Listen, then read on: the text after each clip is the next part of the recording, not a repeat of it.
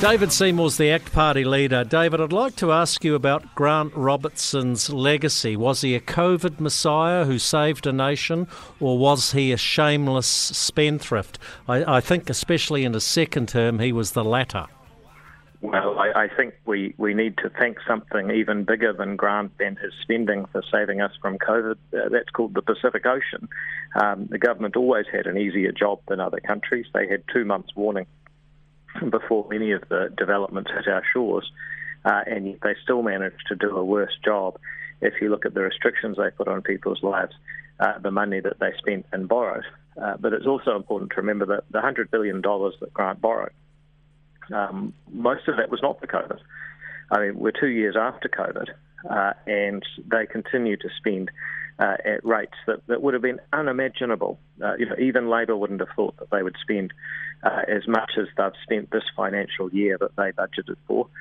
No one would have thought that any government would spend that much in, say, 2019, but they carried on, COVID or not.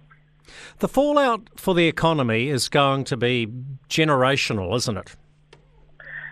Well, there's many impacts of the COVID response. I mean, I'm now responsible for school attendance, and if you tell people stay home, save lives, practice an abundance of caution for 2 years straight, then you interrupt so much of people's normal social activity, including activities like going to school. So we've now got quite a battle getting attendance back and making that the norm in our society again.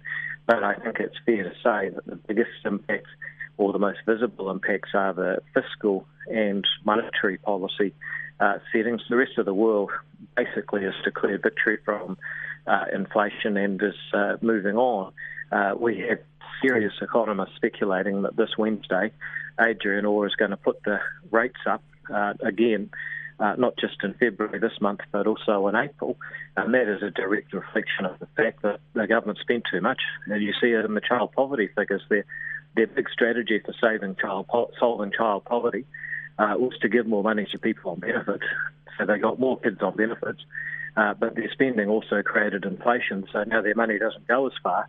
They actually managed to make the problem larger than when they started.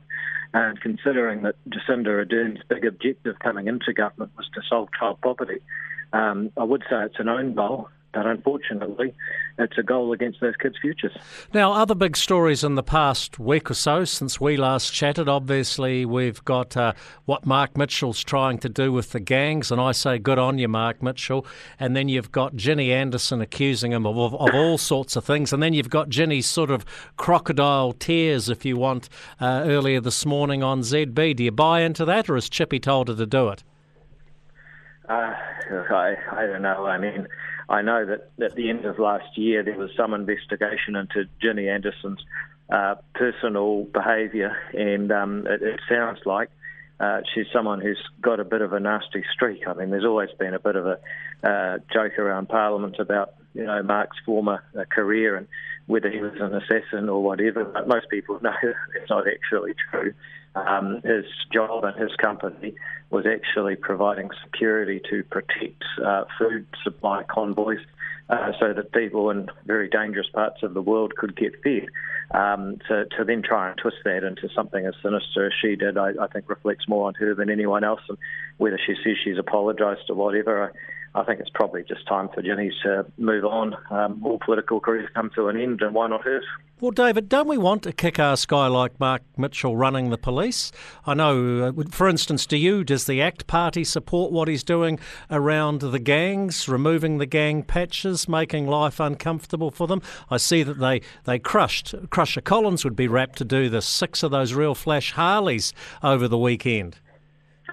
Well, we certainly supported it. I mean, half of it was our idea, and what I'd say about the government is that they are delivering with an ACT flavour.